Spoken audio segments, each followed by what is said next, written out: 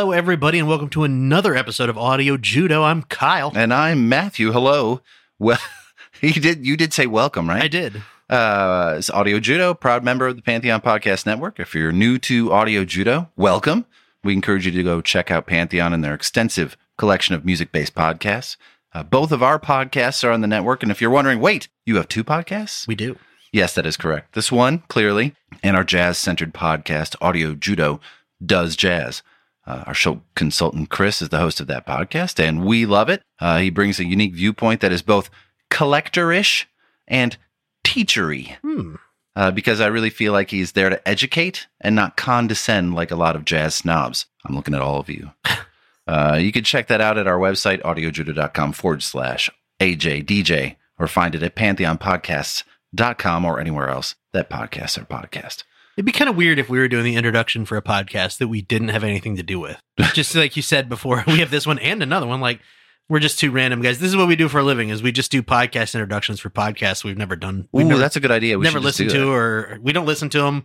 We just do an introduction for them. I pulled one off the internet. Go listen to it. There you go. I really have no idea what it's about. Random one we picked, and now we're going to do an introduction for it and override whatever they had to say. The cover art looked cool. Yeah, that's great. I'm pretty sure it's about like a guy's collection of sneakers. Right? Maybe. I don't know. We didn't listen to it. I didn't listen. Yeah, but you know what, Matthew? We have kind of fucked up a little bit this far in doing our podcast. I'm aware. Just a little bit. Your wife kindly pointed it out to us. Yeah. Well, she's good. She's good at that. She's very good at it. Almost all of the artists we've focused on have been men. Not almost. All? Is it all? We have not done one woman? We've been at this for 2 years, and for some reason, not by conscious choice, we have yet to focus on a female artist on any one of our episodes. And that I feel stupid for that. It is an oversight. It is a huge oversight. Conscious or not. Yeah. And we intend to remedy that. Go ahead. I would say this is like how, you know, I feel like I'm a pretty conscientious person, but this is exactly how the isms and obias of the world progress. Yeah. Because people like us who have a platform just are like, no, we're doing fine. We're wonderful. And then all of a sudden it's like, stupid. Oh yeah, we kind of. So first of all, I can't apologize for you, but I apologize. I'll apologize for the whole podcast. Apologies to 50.1% of the population. Absolutely. That was our fuck up. But we're here to remedy that. Yes, hopefully. I looked at our list of prospective episodes, and there are like 8 to 10 female artists, so there's plenty coming. Awesome. And we're going to start here, and we are talking about Adele, her album 21. 21. Now, to be perfectly honest about it, this style of music, what one would consider to be popular music, hasn't been something that I have readily listened to since maybe the late 80s. Okay. For a while in the 90s, grunge was popular and some of the rockier things were popular, but they weren't pop music. They were just popular music. And I would say that especially in the last 15 years or so, I have almost no association with pop music whatsoever, other than what gets played in commercials or stuff like that. Okay. I often have to ask someone in the family when they're singing a song, like, what is that? I don't know. Dad, it's everywhere. I'm like, I don't know what it is. Like, if you played an Ed Sheeran song for me right now, you would have no clue. There's probably only a 5 to 10% chance that I know what the hell it is. Is this from the egg commercial? I love this. I love the egg commercial. There's just nothing particularly noteworthy or unique about it to my ears. It sounds very vanilla. Okay. But Adele is a different story. Agreed. Her sound, her songs, while popular, are also very listenable and not as vanilla sounding as a lot of other pop music. And while I know several of the songs on this record, before doing the research, I was surprised at how musically rich the songs really were. Yeah. The subject matter is a little predictable for a 21-year-old suffering a legitimate emotional breakup. Yeah. But even that has some really, really good layers. And musically, it's just wonderful. What about Adele? What about her? So Adele, her full name is Adele Laurie Blue Adkins. She was born May 5th, 1988 in Tottenham, London, England. Her father sadly left when she was only 2 years old, and she was raised almost entirely by her mother. She began singing when she was only 4 years old, and she and her mother moved around a little bit around that time. First, they moved to Brighton for a couple of years, and then they came back to London, first to an area called Brixton, and then to West Norwood. West Norwood is where she would begin writing music and actually really starting to expand her musical education. And in fact, she wrote her first song at age 16 in that area, which would later become the song Hometown Glory. She spent some of her time playing guitar and singing with friends in Brockwell Park, a memory which she would later use as the basis for the song A Million Years Ago for her follow-up to the album we're talking about today, which is called 25. Right. She graduated from the Britt School for Performing Arts and Technology in Croydon in May 2006. She credits the school for nurturing her talent. She actually wanted to go into A&R, which is more about getting new artists to sign up. It's the business side. It's the business side. But she graduated also, or went to school with Leona Lewis. Yes. And Jessie J. Yes. So it's like that school's churning out some very talented young ladies. I feel like it is kind of the equivalent of, oh crap, what's the name of the school in New York City? Juilliard? The Juilliard, thank you. That escaped my mind there. I feel like it's kind of the British equivalent of Juilliard, where lots of it's a school focused primarily on music and music technology, and they specifically, like a magnet school is here. So you're saying it's the British equivalent of Glee? Sure, yeah, let's go. Let's go with that. It's the high school in Glee. Of course. But after 4 months after she graduated is when she signed her record deal with XL Recordings in September 2006. What a slacker. Right? 4 whole months? 4 months of doing nothing. Come on. Jeez. But pretty quickly, in 2007, she had received the Critics' Choice Award, and she won the BBC Sound of 2008 poll, which is a poll of a whole bunch of people throughout Great Britain as to what they're looking forward to coming up, basically, artists to look out for. Her debut album, 19, came out in 2008, and it did fairly well. Yeah. Now, one thing to keep in mind, a lot of those numbers came later. Sales numbers? It sold very well when it first came out. Don't get me wrong. Yeah. But it sold even better yeah, of course. after 21 retroactively. But it wasn't like a chump. No, it was certainly no chump. It sold a tremendous amount of records. It's almost as if the entire music scene had been waiting for a while, right, for someone to come and take the mantle of the biggest name on the planet, like Madonna or Cher, one name. You know, we've been waiting for someone to come up, rise up, and take that mantle away. And she certainly showed it. You know, 19 sold millions of copies. Would earn. Oh, look at this. Oh, what's this? Oh shit! Oh, look at this. We're gonna add a new wrinkle to the show. You know, to keep things fresh and to keep us entertained. Because I think we have, I believe we have some appropriate beer flight. Good Lord. For a couple of the songs tonight. We're just going to try to keep it thematic for everybody. You know, something new. I just slowly saw the door opening, and Heather comes walking in with this gigantic tray of beers. Yeah. Something new, something fresh. Yeah. Right. And if you notice, the glasses also have a little bit of a branding on it. Yeah. Nice. Yeah. Right. Audio Judo shot glasses. Yeah. Well, yeah, they're specifically made beer flight glasses, and we actually have 3 beer flight holders coming from Rit. He just didn't finish them in time. So yeah, we're just gonna add a little wrinkle to it. This is quite fancy. Right. I just thought I'd ramp it up a tick. But so around that same time, yeah. 19, her debut album comes out, and she does a tour called An Evening with Adele. Begins in May 2008 and ended in June 2009. Fairly successful tour. Did really well. However, she canceled a lot of the 2008 U.S. dates on tour to be with her former boyfriend. In June 2009 issue of Nylon magazine, she said, quote, "I'm like, I can't believe I did that. It seems so ungrateful. I was drinking far too much, and that was kind of the basis for my relationship with this boy. I couldn't bear to be without him, so I was like, well, I'll just cancel my stuff then. You know, as you do. I'll cancel my world tour to be with this guy who's she's 19. Doing something? She's 19. You get love struck, and it gets in the way. Apparently. But it almost killed her U.S. success. It was so devastating to how successful she has been since then in the U.S. Yeah. That it could have absolutely crippled that. But she had a very successful appearance on Saturday Night Live in late 2008, and it gave her a huge boost in the U.S. Highest ratings for the show in 17 years. At the 2009 Grammy Awards, she won awards for Best New Artist and Best Female Pop Vocal Performance for 19. And it won awards, not Grammys, but it won awards for the Best Jazz Album as well. It went to number 4 in the States, number 1 in the UK, and in the highest accolade that you could imagine at the time, according to Beyonce, She said it influenced her next album. Wow. So that has to be high praise, right? Because who runs the world? Girls. Exactly. But we aren't here to talk about 19, though, are we? So I do want to say, though, Do you want to talk about more? Adele obviously went on after this to be very successful. I think we should cover her successes before we jump back into 21 really quick. They're quite extensive. Oh, yes. She sold over 120 million records worldwide, making her one of the best-selling musicians of all time. Depending upon the numbers you go with, it definitely top 20. It's somewhere between 17 and 11. She's won 15 Grammy Awards. She's won 9 Brit Awards. 15.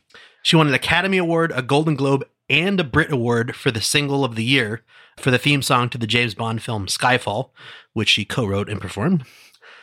Billboard Artist of the Year in 2011, 2012, and 2016.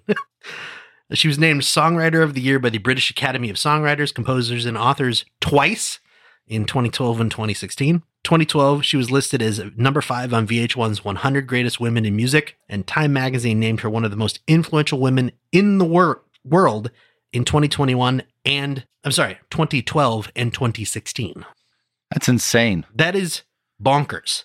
And this is, I mean, you got to remember too, she's not 30. Yeah, she's. You know, I think Is she just now 30? I think she's just this year turning 30. That's insane. Yeah. 88. No, so she's 30 to be 30. She's 33 this year. Sorry. But still. Yeah.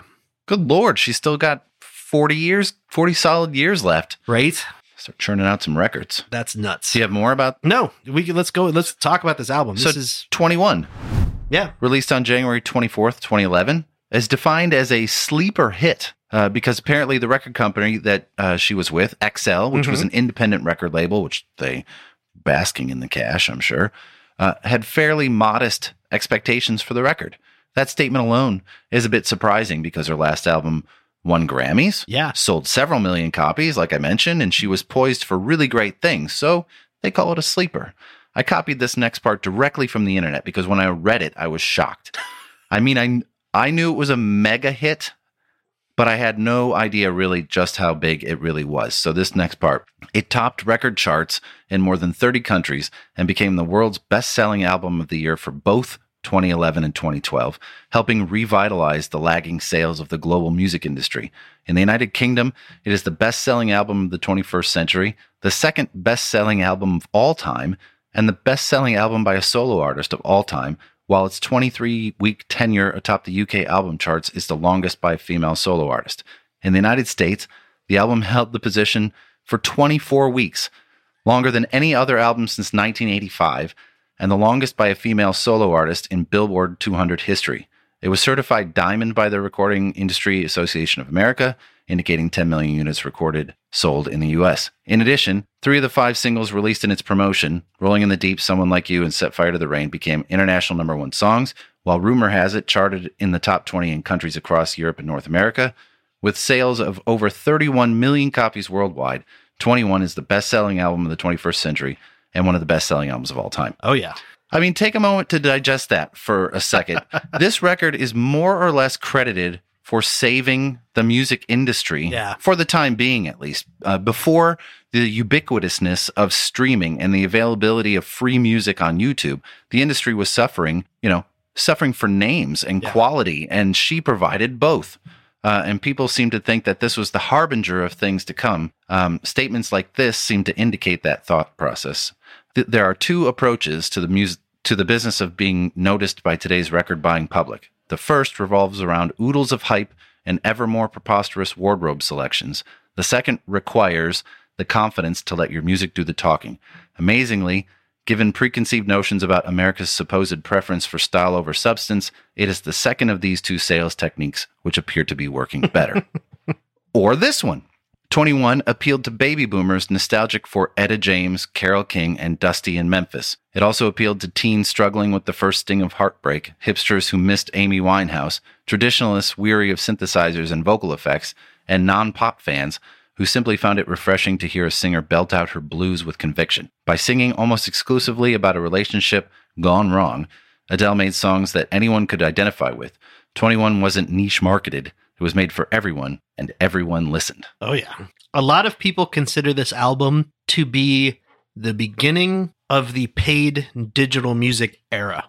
Mhm. Because before this, you could buy digital music, but most people were just bootlegging it. Most people were getting it off Napster and like LimeWire and illegal websites and things like that. Right. This is kind of the turning point for that, because it is still a little bit, like you said, it's a little bit before streaming. It's not quite there yet, but this was one of the first albums to do phenomenally well with online digital only sales. And obviously there were physical versions of this album as well, but it did amazingly well. Yeah, it did. And I agree that all of those things are true. But I feel like, unfortunately, I don't think it lasted. No. Because right now, 10 years after its release, everything is niche marketed now. And music, for the most part, and there are some exceptions, is just as boring as it was before Adele came on the scene.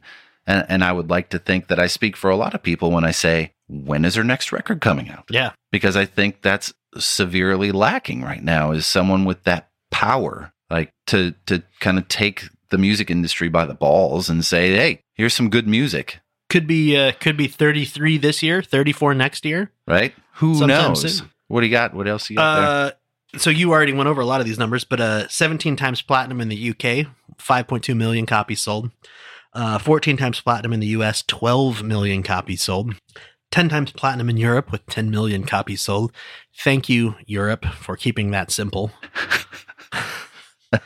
It sold so many, like I did not list. If you go online and look at the list, there's like 38 countries, I believe, that it lists. It went either gold or multi-platinum in them. It's a lot. It was the best-selling album of the year for both 2011 and 2012, like you said. The second best-selling album of 2011 was 19, because it was boosted by sales of this album. So you said it spent 24 consecutive weeks at the top of the U.S. charts, longer than any other album since 1985. That album was Prince's Purple Rain. And the longest by a female solo artist in Billboard 200 history. It was Whitney Houston's The Bodyguard soundtrack. It was also still on the chart in 2020 in 132nd position. Is that all? That's all. Man, 9 years later. So this album, if you no Dark Side of the Moon. It's no Dark Side of the Moon, but if you've heard 19 and not this album, this has a lot more soul to it. It has a lot more. It's very heavily influenced. She was influenced by her bus driver on the American leg of her tour, who was from Nashville, who apparently listened to a lot of Southern rock, bluegrass, that type of music, and it really influenced her. She used to smoke cigarettes out behind venues, and he would listen to music while they were both smoking cigarettes. That's the same tour that she canceled to spend time with her boyfriend, who she would later break up with and then create basically this whole album about. Yeah. There's a lot to unpack there. When she went into the studio to originally record this album, she worked for 2 weeks, and the only thing that came out of it was the song Take It All. She went and played it for her boyfriend, and they broke up shortly afterwards. Now, I don't want to say that the song Take It All is the reason they broke up. They were apparently having other problems.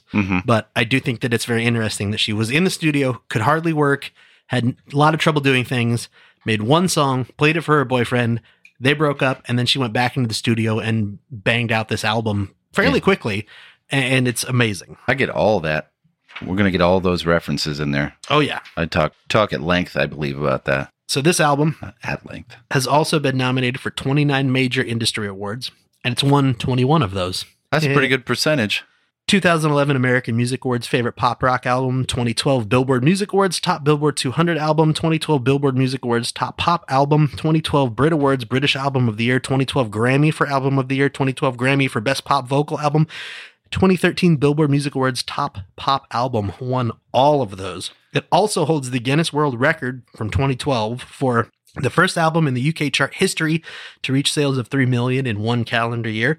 The most consecutive weeks with the UK #1 album by a solo female, that's 11 weeks. Biggest selling digital album in the UK and biggest selling digital album in the US. You're saying basically it's a piece of shit. It's a huge piece of shit. It's a terrible album. Don't listen to it. Garbage. This is also, according to Billboard, the biggest crossover song in the last 25 years. It showed up on 12 different radio airplay formats, including Latin. What? That's crazy. So it was on the Latin charts. And while in its fourth consecutive week at number one, Adele performed Someone Like You at the 2011 Brit Awards, resulting in a sales surge of 890% on Amazon.co.uk within an hour of the show's broadcast. That's a good amount. Her album 19, like I was saying earlier, climbed up to number 4 on the UK albums charts after that performance, making Adele the first living act since the Beatles in 1964 to have 2 UK top 5 albums and singles simultaneously. And by the transitive property, Adele greater than Jesus. Yes, you're correct. Yeah. Yep, that's it. So is that all for numbers? That's it for the numbers. Ready to do cover art? Because it's super simple. It's so many numbers, and I apologize for just that number soup that you guys just heard, but it's a huge numbers album. It's a lot of numbers. The cover is very simple. Yeah. It is just a picture of Adele kind of leaning against her right hand, and then it says Adele 21 on it. Shot in black and white by Lauren Dukoff, who worked with Adele since her premiere. It reminds me a lot of Garth Brooks's No Fences cover. Very similar, that black and white. And I don't think it has a bluish tint, but I could be mistaken. It looks like it if you look at it too long. I think it is black and white. I think that I've seen it in real life, and it is black and white, but that might be my memory. So, and I could just be imagining. I could have been staring at something blue too long before I looked at that picture. Maybe that's it. And there was one other thing that I think we should probably talk about before we go into the track by track. Obviously, this is always credited as a solo album, and I don't want to downplay Adele's ability. She's amazing. Yeah. But we should definitely mention there were 6 producers on this album who all helped write songs and create tracks. There were 18 people doing the audio engineering, mixing, or programming on this album, and there are 61 additional musicians besides Adele credited on this album. I must have miscounted. I counted 60, but you're probably right. I might have miscounted. I might be thinking with Adele. I'm going to say 61. I'm going to go with your number. But huge numbers. I mean, absolutely huge numbers. And they all came together, and they were all incredibly talented. Takes a village, Kyle. It takes a village to raise an Adele. So should we do this? Should we do the track by track? Let's do it track by track. Rolling in the Deep, Matthew. Yeah, and it's our first beer. Oh! It's our first beer. What does that say? I can't read it. Says from Good here. Ship Wit. It's an ale. Oh, okay. It's for rolling in the deep. Because, rolling on a boat, and you got the Good Ship Wit. Very nice. Okay, so everybody grab one. Let's drink this. That's lovely. Ooh. Good beer. Oh, that's nice. Randy, you got to leave all this in where we drink each beer slowly for about 2 minutes. Is it like a pineapple? What is that? It kind of tastes like it has like a little bit of a pineapple-y aftertaste. Oh, that's what it is. It could be a little ginger.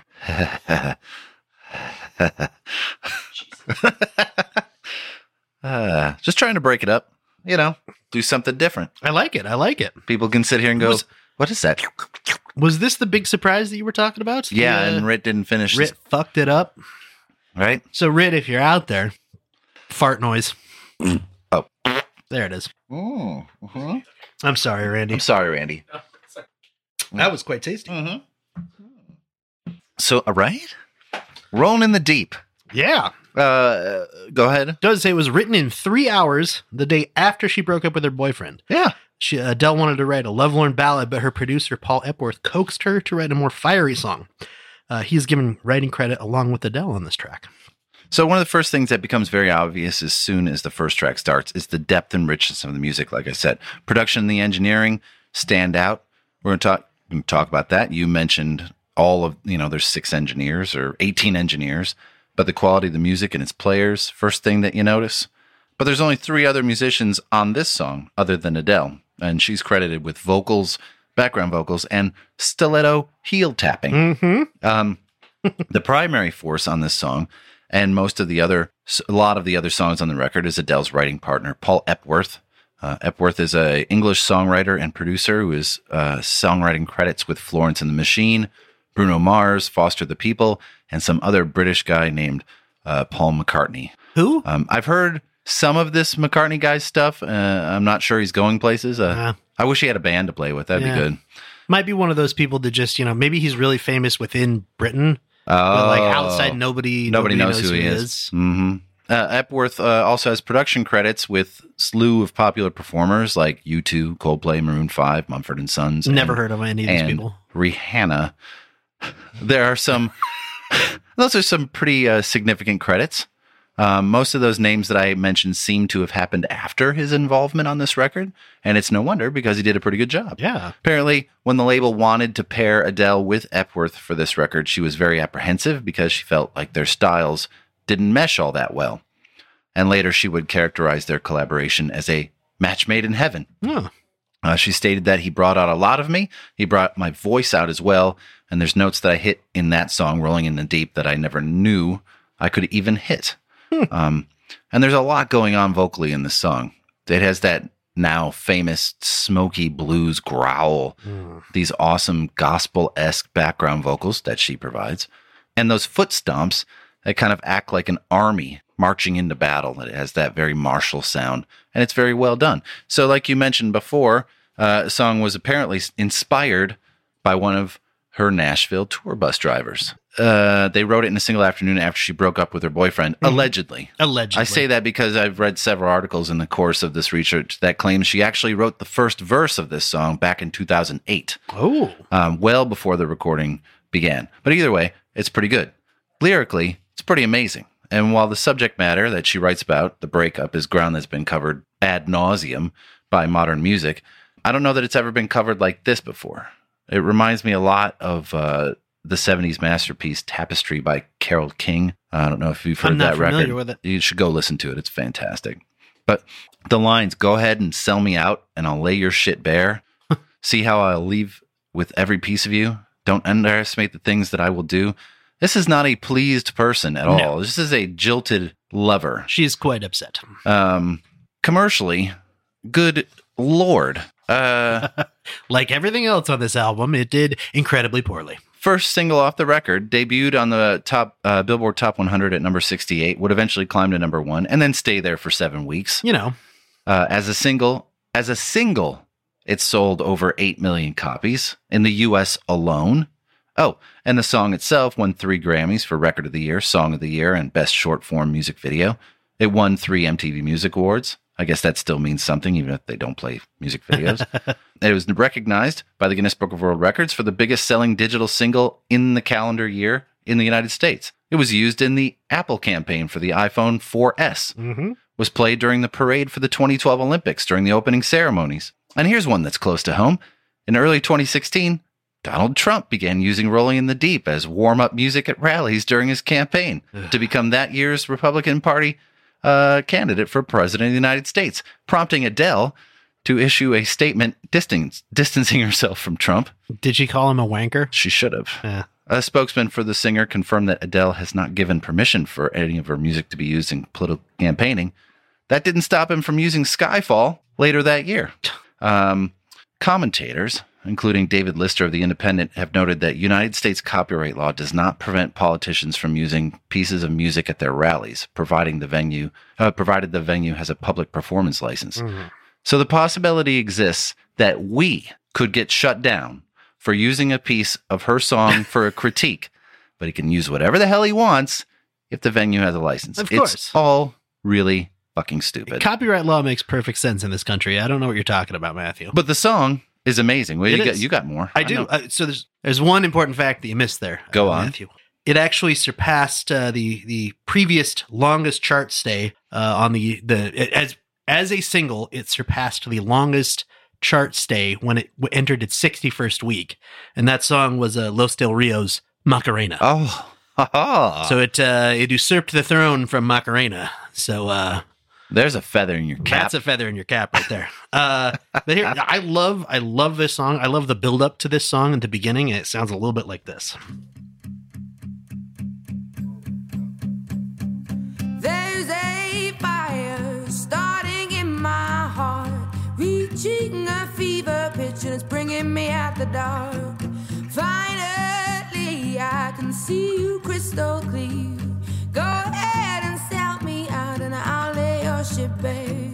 See how I'll leave with every piece of you. Don't underestimate the things that I will do. There's a fire starting in my heart, reaching a fever pitch, and it's bringing me out the dark. The scars of your love remind me of us. They keep me thinking that we almost had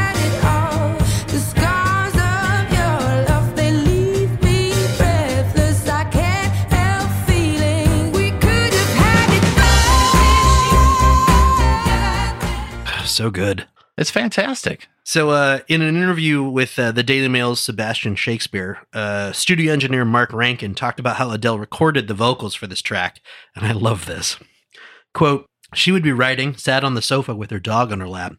At one point she goes, I've got something, let's give it a go.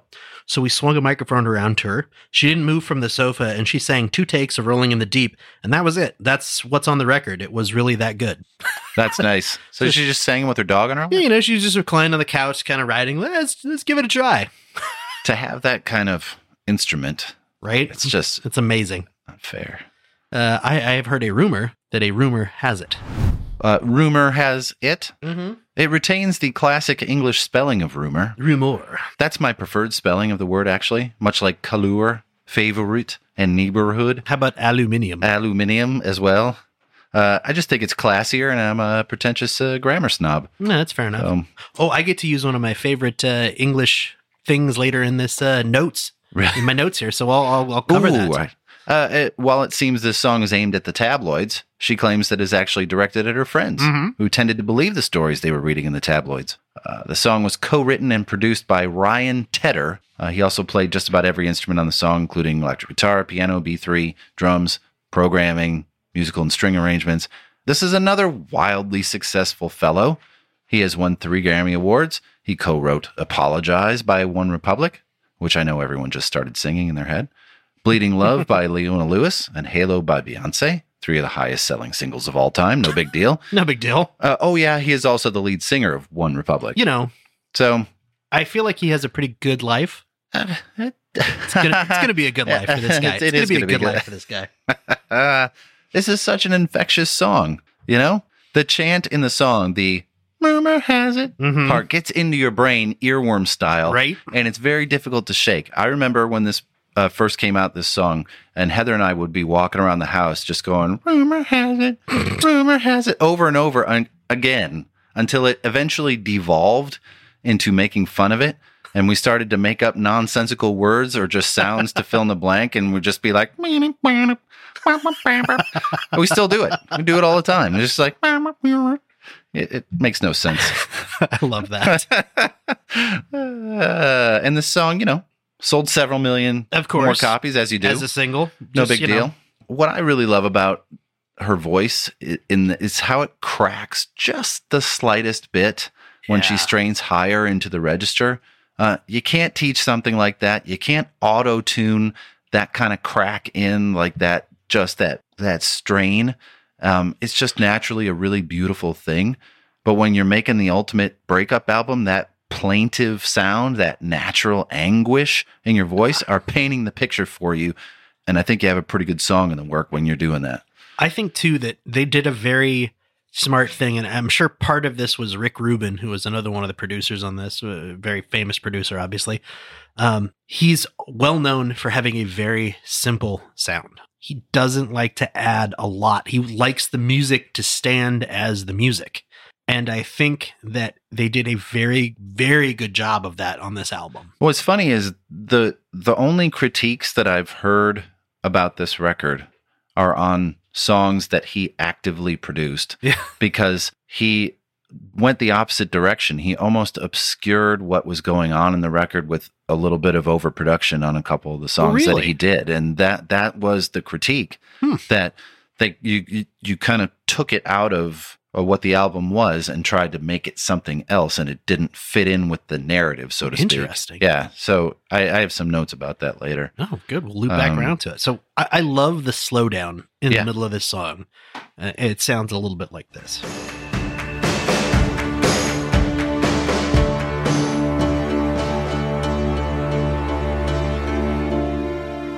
All of these words whispered in my ear tell a story that I cannot bear to hear. Just 'cause I said it, it don't mean that I meant it. People say crazy things. Just 'cause I said it don't mean that I meant it. Just 'cause you heard it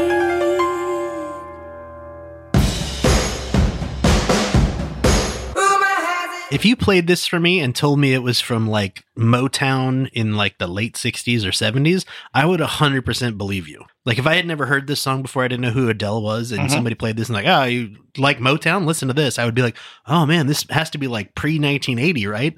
It's such a good song. It is a great song. It is it's wonderful.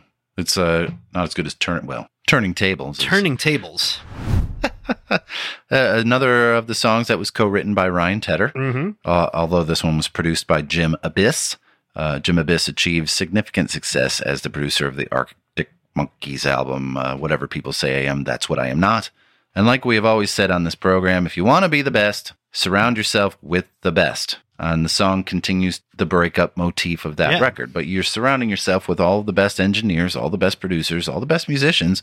You're probably going to have a good product. As the story goes, Tedder and Adele had met at the 2009 Grammys and expressed interest in working with one another. Tedder flew out to London and arrived at the studio 4 hours before their scheduled appointment to familiarize himself with her music. And he came up with the title phrase because it reminded him of Chasing Pavements, which had been a big hit from her previous album. And Adele had said her boyfriend was always, quote, fucking turning the tables on me.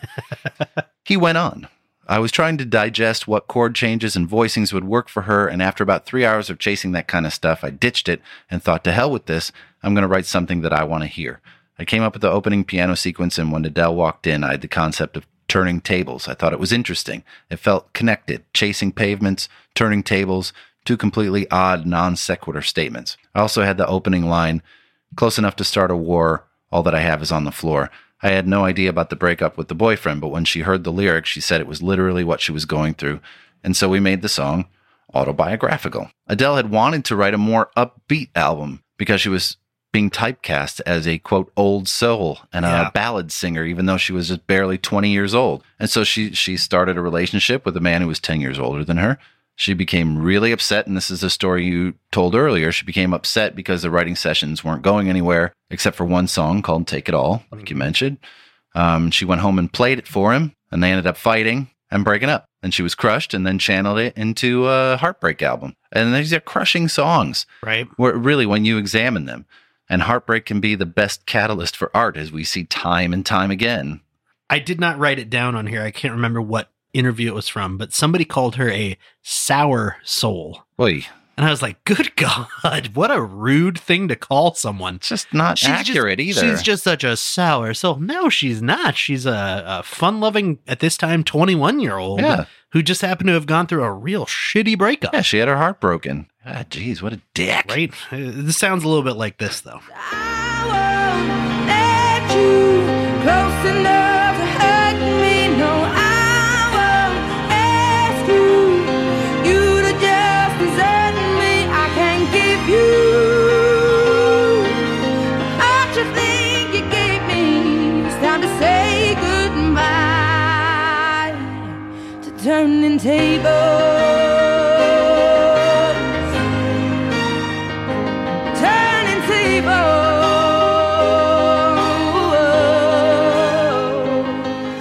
Neil Cowley playing the piano there. So good. Pop craft at its finest. Mm-hmm. What? No, let's go on. What? Don't you remember?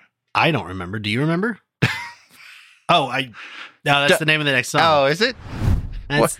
I see what you were doing. I thought I was supposed to remember something. Don't you remember, Kyle? Sorry. What do we have here? This could easily be a country song. Right? Add a steel guitar here. Add a twanger voice there. Boom. Got a country hit. Yeah. And then it's got that beautiful orchestral build in the middle. I love it. Oh. And this was one of the songs. First of all, she was exposed to a ton of country music, as we said, on her first American tour by her Nashville-born tour bus driver. See last song for a reference on that.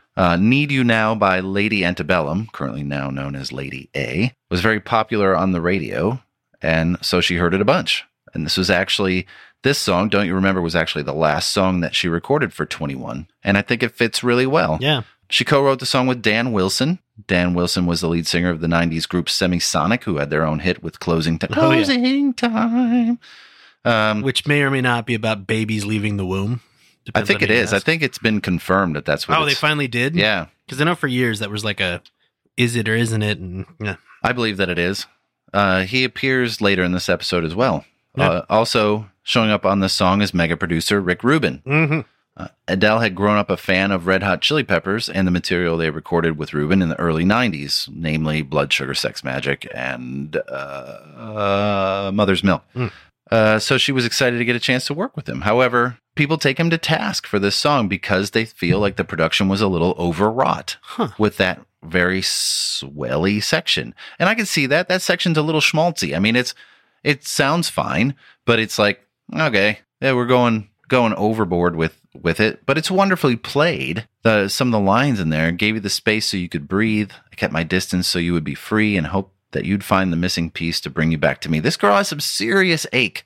Yes. And it's all laid out in that voice is just like pulls you in and doesn't let go. Don't you remember?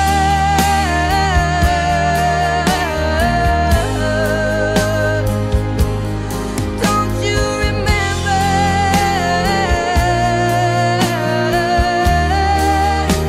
the reason you left me before? Baby, please remember me once more.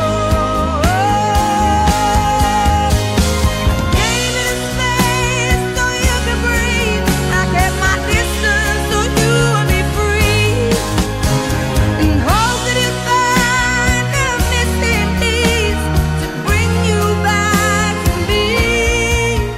Yeah, I could see it being a little schmaltzy. Just a little. It doesn't take away from the quality of the song. It just feels like it might not fit so well with the rest of the record. Yeah. That's what they say. I don't say that. That's not my feeling. Adele said in an interview with The Sun, explaining what this song was about, quote, "You know when you forget why you loved someone? It was just thinking about how my entire body would just shiver if my ex touched me to say hello. It's sad when you can't remember why you loved someone." Oof. Deep. Randy just said, ouch, and I would agree with that. What would you do instead? I would set fire to the rain. That's a good idea. Ooh, we got another beer. We get another beer. Is this going to set fire to our rain later It on? could. Is this like a cinnamony? I don't know. It's a Pilsner. spice? It's a Ooh. Pilsner called Torch. Obviously, set fire to the rain. Oh, Torch. I get it. You get it? I get it. You get it? Try to make it thematic. Be interested to see what this one's like. Oh, my. Ooh, that is kind of fiery. It is a little. I actually do taste maybe a little bit of cinnamon. It's in got a little bite. This is the type of beer I can do like a little flight glass of this type of beer. Yeah. A full like bottle or pint of Too this much? would kill me. I would have immediate heartburn and I would probably keel over and just have to lay on the floor. Well, we don't want that. It would be bad. So it's another bona fide mega hit. Yeah. Third consecutive #1 single from this album, and would sell the requisite amount of millions of copies. The live version of this song would earn her another Grammy for Best Pop Solo Performance. Also, in one of those weird statistical things, it made 21, the first album in history to remain #1 on the charts, while 3 consecutive singles from the same record also went to #1. So the album stayed at #1 as one single got to 1, another single got to 1, another single got to 1. That's a long time. It was also the first British artist. She was the first British the first British arborist. Whoa, really? I didn't know she had an interest in I had no trees. idea. She was the first British artist to have 3 chart toppers from one album on the Hot 100 since George Michael in the late 80s. Ooh, the Faith record. Right? She co-wrote this song with Fraser T. Smith. Fraser Thornycraft Smith. That's such a good name. Also known as Future Utopia. Oh, I didn't see that. That's his other name. He's a British songwriter who has written material for Sam Smith as well. Adele said she came up with the title of the song best quote of the whole episode right when here. she got up in the middle of the night to take a wee. Fraser T. Smith had this to say about the making of the song, and it's very similar, I must say, to the story that you told just a second ago about the dog. So did she do this twice? I bet So she did this a lot. Adele had just broken up with her boyfriend. She was in a vulnerable place and had brought her dog, Lewis, along to keep her company. Oh, Lewis. We started working from scratch on a song that would become Set Fire to the Rain, which reached #1 all over the world. Adele sat in the kitchen, drinking endless cups of coffee, smoking Marlboro Lights, and scribbling down lyrics while I worked on music. Meanwhile, her dog was growing restless, wandering around the studio, cocking its leg on everything in sight. Then I spotted him chewing through the cables, and I thought, I'm in the middle of producing one of the greatest records of my career, and this dog is going to blow up the studio. Then the dog started crying while Adele was singing, but thankfully he calmed down and came and sat on her lap. Some of the best takes we got were done with a sausage dog perched on her knee. So there you go. All you need is a sausage dog. Louis the sausage dog. That's amazing. Louis the sausage dog. This, I think, might be the most popular song off this album. Yeah, I think so. I feel like I have heard this one. This still gets a lot of radio play. I still hear this pretty frequently, especially in like psych up playlists. Like as you're trying to get like an audience all psyched up, this ends up in there a lot. I feel like Someone Like You was actually bigger. Yes. But this song... This is the one that gets the repeat plays. It's a pretty angry song. It is. Which I think makes it all the better. I love the synthy work on it. It's a pretty bombastic power ballad. And I would say normally I don't like those over-the-top ballads like you get in the 80s movies or like an Aerosmith, like, too big. But this one works for me. And I would say mostly it's because of the voice. Well, here, have a little listen. I will.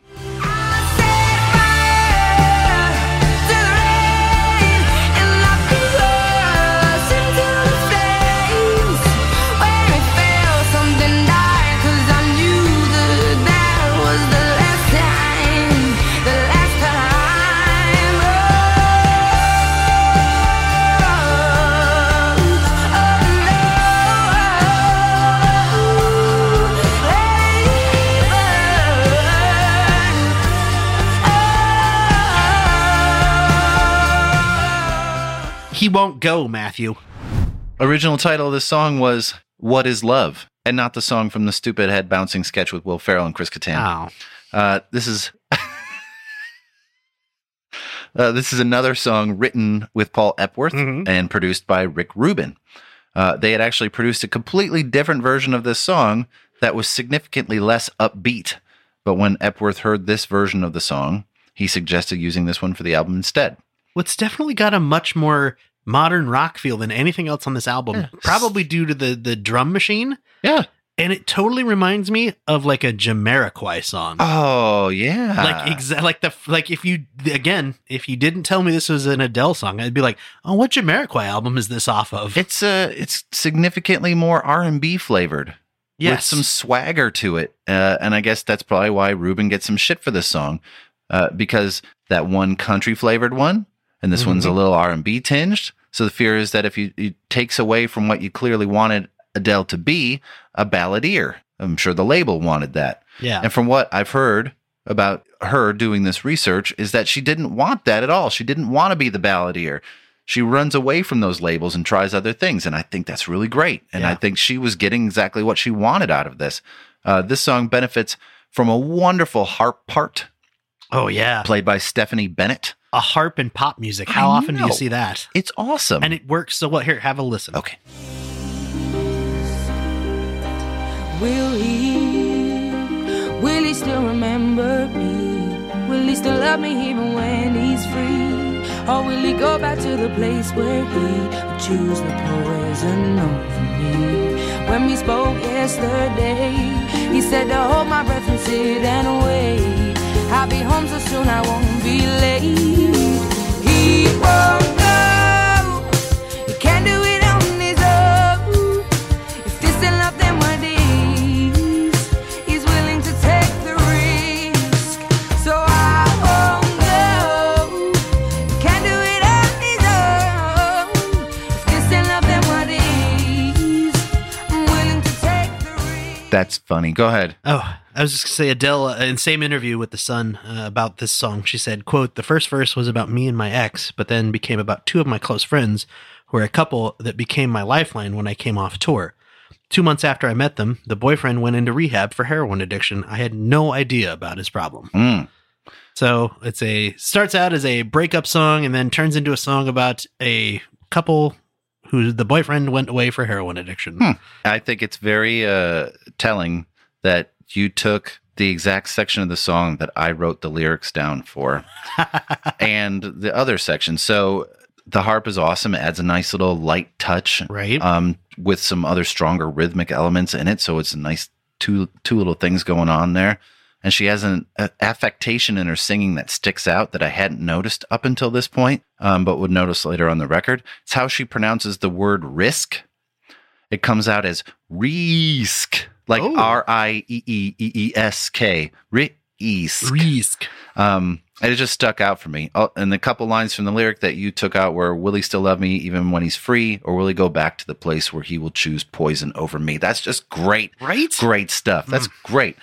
Woo! It's good stuff. It is. The only other time that I noticed, like when we did Matthew and the Atlas, he had a couple of really strange affectations in his voice with certain words, and so maybe they're from a similar part of England. It could be where that they elongate that sound. It's very strange, but I like it. Interesting.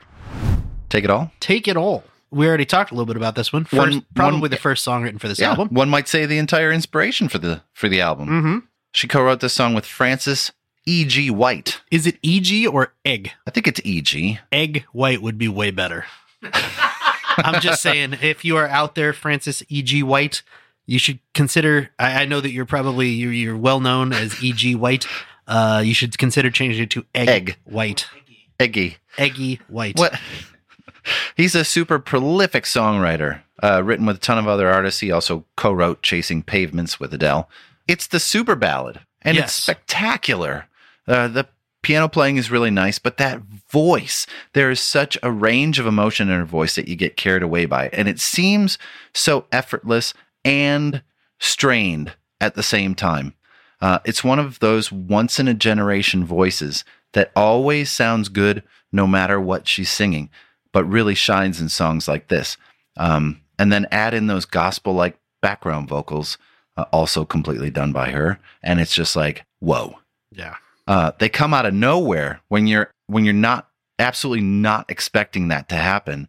It's completely quiet, and then these background vocals pop in, and it's really quite beautiful. It's for sure one of the songs you stand up and take notice of. It's a showstopper. Yeah, I do think it's interesting too that like we said, this was recorded almost separate from the rest of the album because it happened in the studio. She then went away, broke up with the boyfriend, and then came back to the studio and made the rest of the album.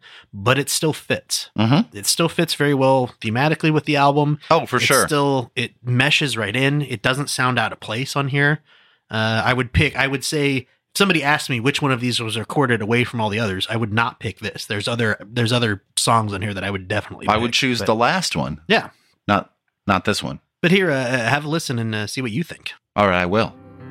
I will change if I must. Slow it down and bring it home. I will adjust. Oh, if only you knew that everything I do is for you.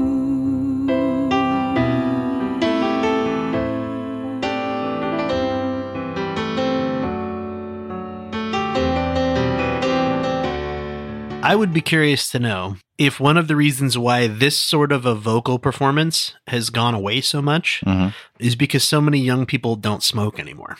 Oh. Like, I wonder if that's why it was because this sound, it sounds a lot like 40s lounge music and extended all the way through the 50s and into the 60s and 70s. And then it went away.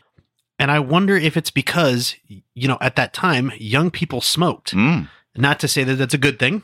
Damn you, big tobacco. Right? You screwed us again. But I wonder, because I know that Adele smoked, and I assume it was probably from around 15 or 16 would be my assumption. And that might be one of the reasons why she can have that kind of a voice. But I do wonder if it's something that will fade out over time as she just destroys it because she keeps smoking, or sad to say, but possibly true. That just occurred to me that, I wonder if that's why this vocal type of performance disappeared from popular culture. I'd say that's a legitimate point. We didn't stop recording, did we? We didn't. Did it stop? Yeah. Oh, what about the? No, this is still. Oh, that's still going. Okay, good. Okay. Whew. Yeah, back it. Okay. Well, I'll be waiting. For a girl like you. Ooh. Oh, different song. Yeah. I'm sorry. Hey, does the sound Does it? What? Do we get to do a beer with this one? We got to do a beer. We get to do a beer with this one. I'm so sorry, listeners. I hope Randy edits a lot of this out. We're just like, we get to do a beer, and then we come back just slightly drunker. This is a IPA. It's called Demento for I'll Be Waiting, because Heather did all these, and she's like, she sounds really fucking crazy in some of these songs. That's why this one's Demento. She sounds like she's a little stalkery. Here it comes. Down the hatch. Oh, that's lovely. What you should do, Randy, is cut the middle part of all these beer tastings out and put those at the end. So it's just, we're going to try a beer. And then we're like, that was pretty good. And then it goes back into it. And then at the very end, it's just us. We're going to try this first beer. You can cut it out and put it on Patreon. No, we can do that too. You want to hear us morons drunk from beer? The beer sods. And we're back. Okay. Does it sound like anyone else that the beginning of this song is channeling Sir Elton John? Maybe a little bit. Because it sounds like that to me. And then we get to the chorus. We got a little Dusty Springfield flavor, or maybe some Aretha. I'm not saying she was trying to copy them, but it certainly can be influenced by those artists. And it's a nice break from all the heartache. Yeah. One of the albums we did recently was Beck's Sea Change. Yes. Which is the ultimate breakup album because he just never recovers or takes a break from the misery. No, it's just constantly miserable. And then there's a brief little and then it gets more miserable. It just goes on forever. But here, Adele kind of steps away from the clubbing over the heads of the heartbreak for a more up-tempo number with different subject matter. Dare I say that this song is fun. Yeah. And has some lovely horn embellishments for good measure. It does. I'm super sad this was not a single because I think this song, this is kind of buried on this album. And I feel like had this been a single, it probably would have been even bigger. I think so. You know what I mean? It would have been a much more popular song simply because it doesn't fit. This would be the one that I would pick out as this was recorded at a different time or this was under different circumstances. Because lyrically, it kind of fits. Musically, it doesn't fit with the rest of the album to me. Not that it's not good. It just doesn't fit. And I think it's kind of intentionally unfit to make it fit. I would say that it's my favorite song on the record because it comes at exactly the right time. Right after that a massive emotional ballad, we get a little pick-me-up. It's another co-written song by Paul Epworth, and he gets her, clearly. He's challenging her. And you can hear it. And I love that about a producer who challenges the artist to do something different. And unlike Beck, who didn't seem to have a point of self-realization of how bad his heartache was, she realizes that some of it may have been her fault. Yeah. She said this, I started to realize I'm not as great as I thought as a girlfriend. I felt quite bad about writing a record that's all fuck you. And that, my friends, is growth. That is growth. Super cool. That's growth. Have a little listen.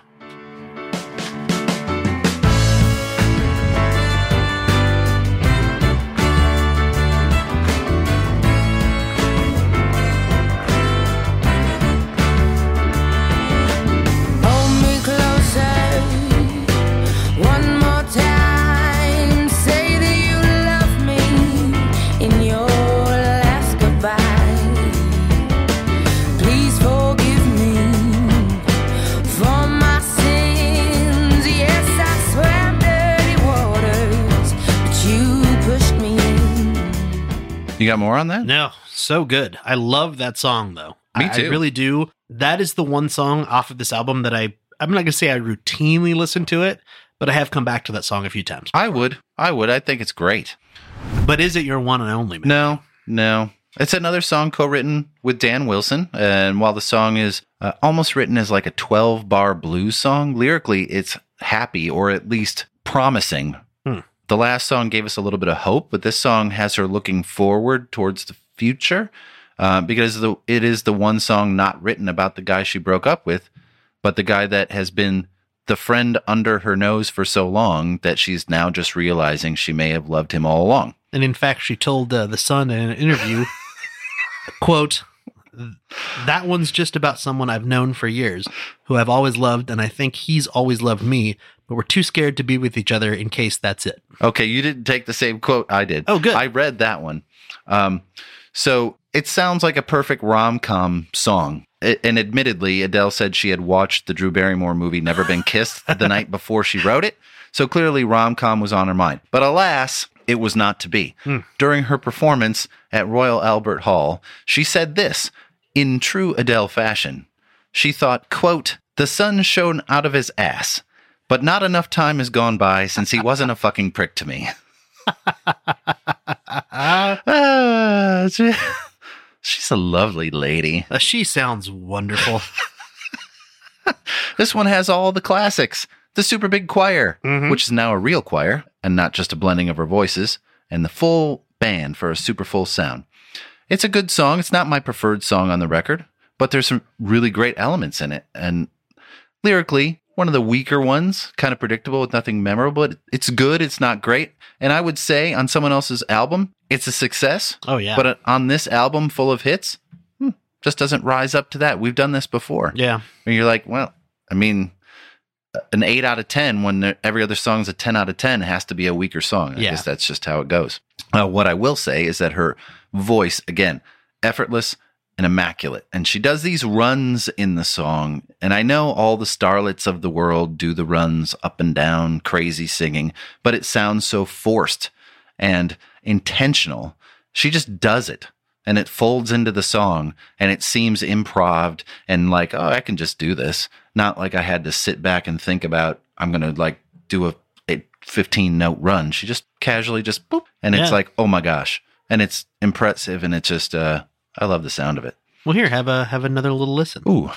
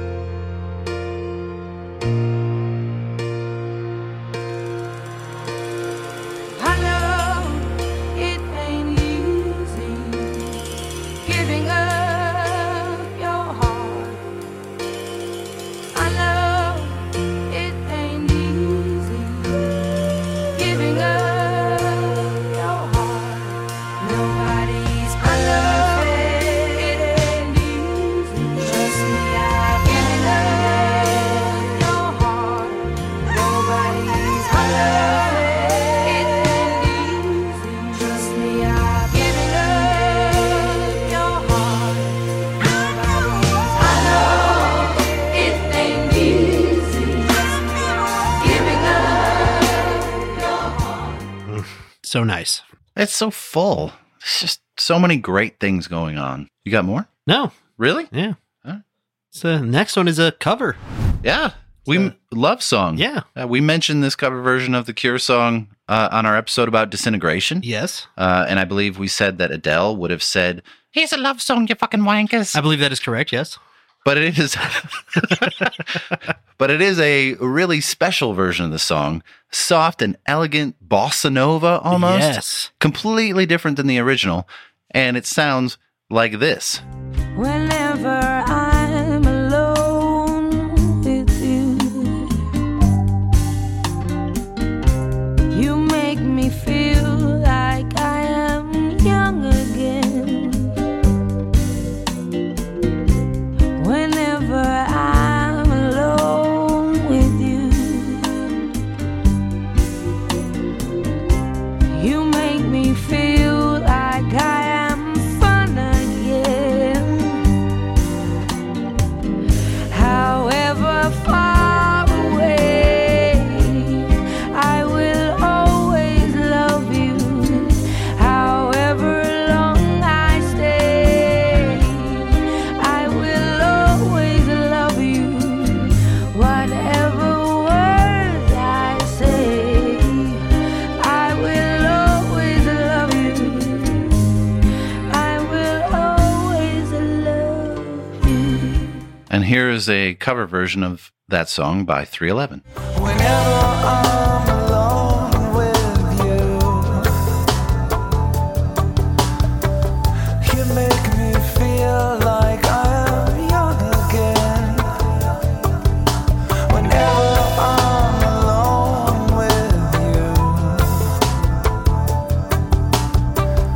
you make me feel like I am fun again.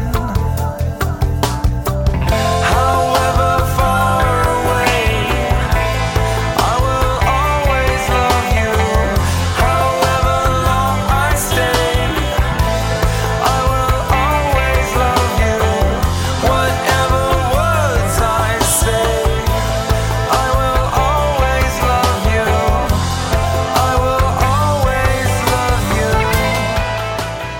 And then here's the original version by The Cure. Whenever I'm alone with you, you make me feel like I am young again. Whenever I'm alone with you, you make me feel like I am fun again. However far away, I will always love you. However long I stay, I will always love you. Whatever words I say, I will always love you. I will always love you. Why do we play all three, Kyle?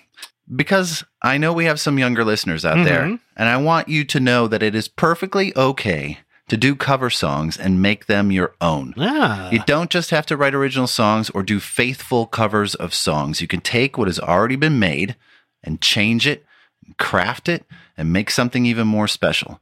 I think it's important to note that an artist of her caliber, her brilliant talent level, with all those records sold, still has songs by other people that appeal to her and move her enough to take that song and put her own spin on it.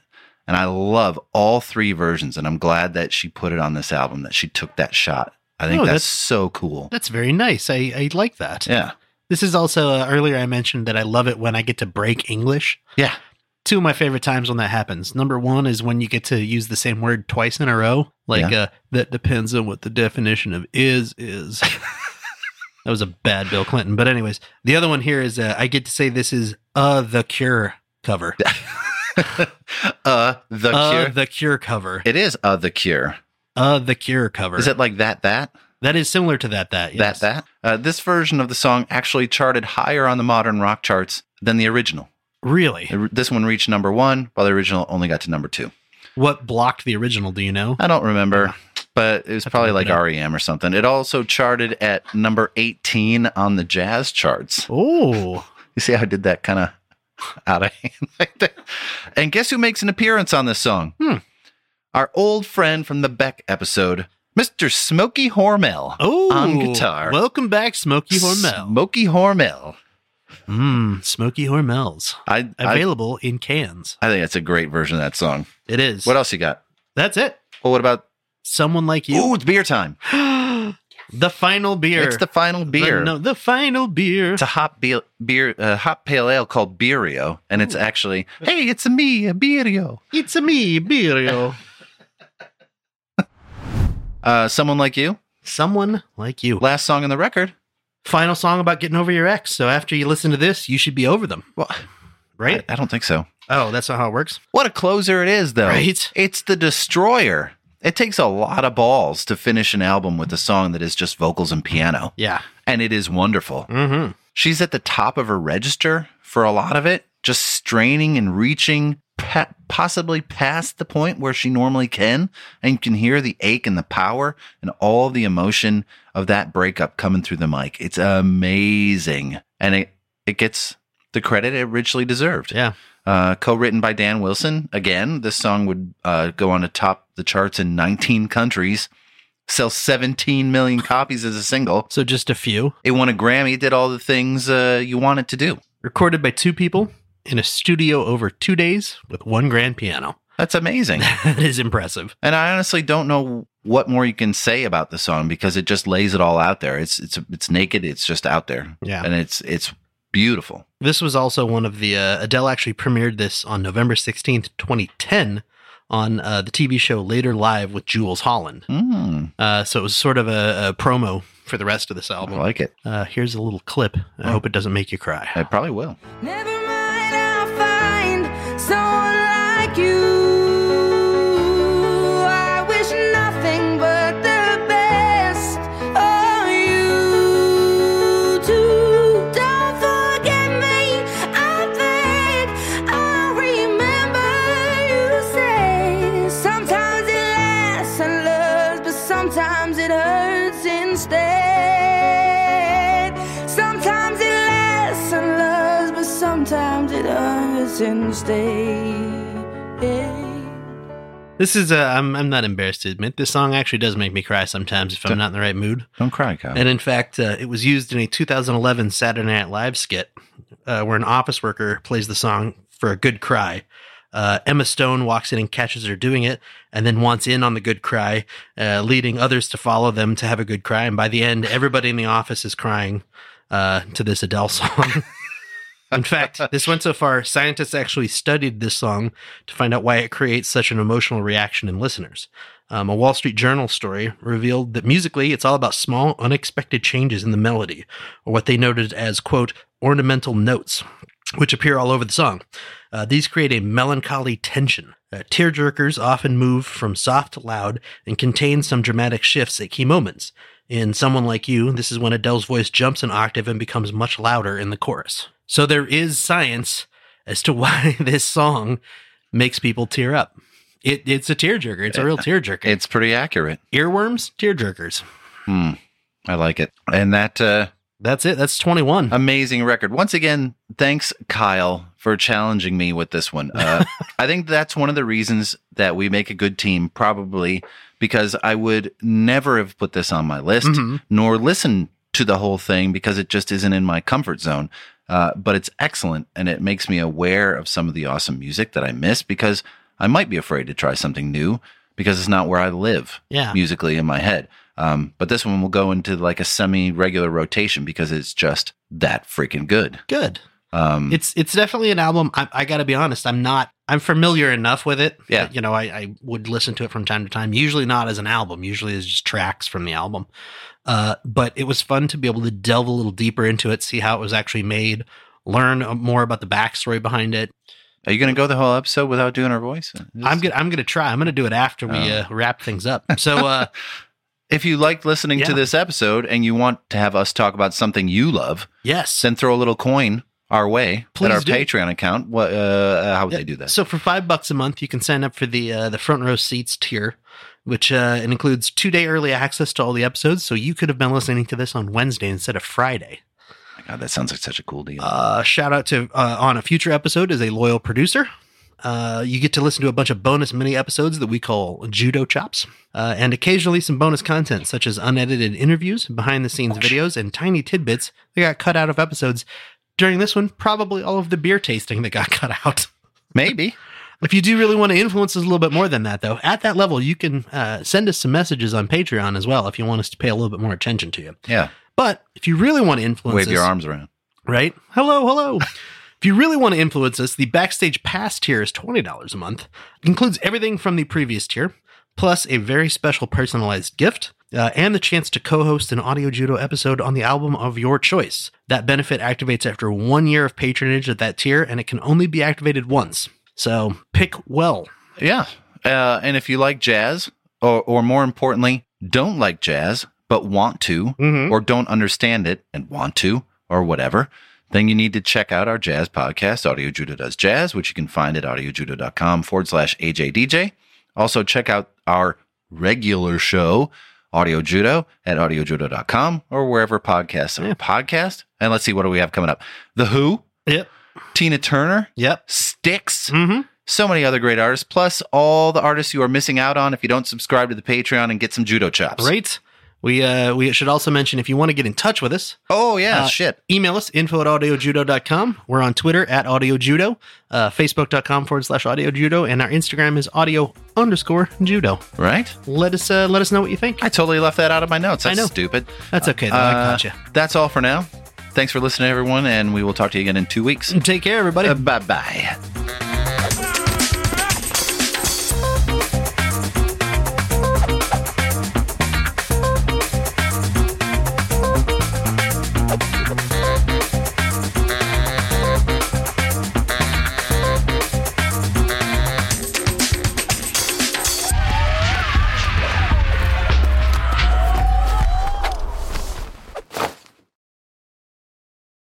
So I know that you What? you have been waiting for this through the whole episode. Yeah.